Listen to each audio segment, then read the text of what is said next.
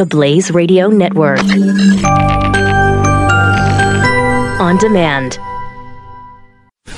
Glenn Beck. The Blaze Radio Network. Okay, I'm going to go out on a limb that maybe it's not just me, and maybe it's not just Stu.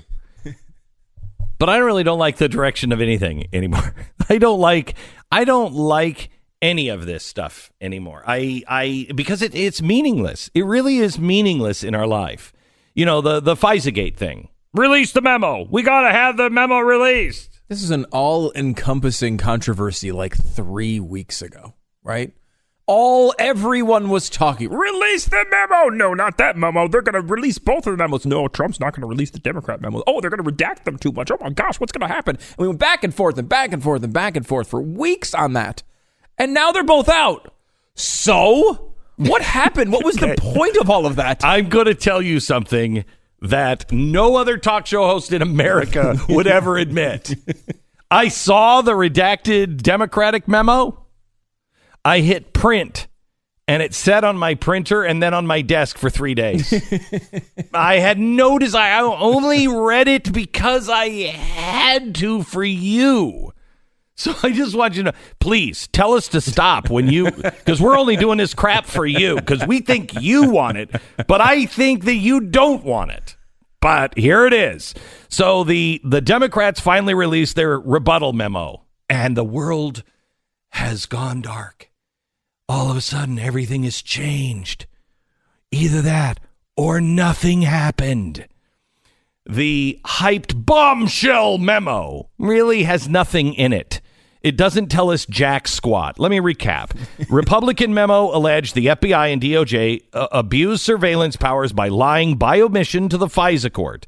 The memo claimed that the FISA warrant justification was based purely off the information in the infamous Steele dossier, but the fact that the dossier was paid for by the Democratic Party was kept hidden.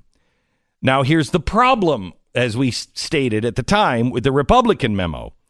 There had to be some corroborating information besides the Steele dossier that the FBI and DOJ used to justify a FISA warrant. Had to. Now, don't get me wrong. Using the Steele dossier and concealing who funded it from FISA court is really bad. But I just don't think there's any way the court would grant a warrant based purely off one dossier and a Yahoo News article. And if that's true, we need to know it. Now, that sounds funny, but that's what the Republican memo insinuated. Now, I said immediately after that document, oh, let's get the memo. Release the memo. Don't release the other memo. Oh, jeez. We have to see the Democrat side, right? Well, we finally got it over the weekend. I was not interested at all. It could have said, Democrats threaten nuclear war and actually put a warhead in Donald Trump's pants. And I would have been like, whatever. The Democratic memo says, basically, exactly what we figured it would. They did acknowledge that the Steele dossier was used, but they downplayed its importance and pointed to additional sources of information. Now, if you're curious about what that additional information is, good luck. It's easy to find it in the 10-page report. Just flip through and find the big black boxes that are over all of the type. So basically, the Republican memo talks up the importance of the Steele dossier in the FISA request, downplays additional sourcing. The Democratic memo downplays the importance of the dossier, but talks up the additional sourcing. And we all go around in circles again and again and again. So what should we be asking? Why the hell are we doing this again? Glenn Beck. The Blaze Radio Network.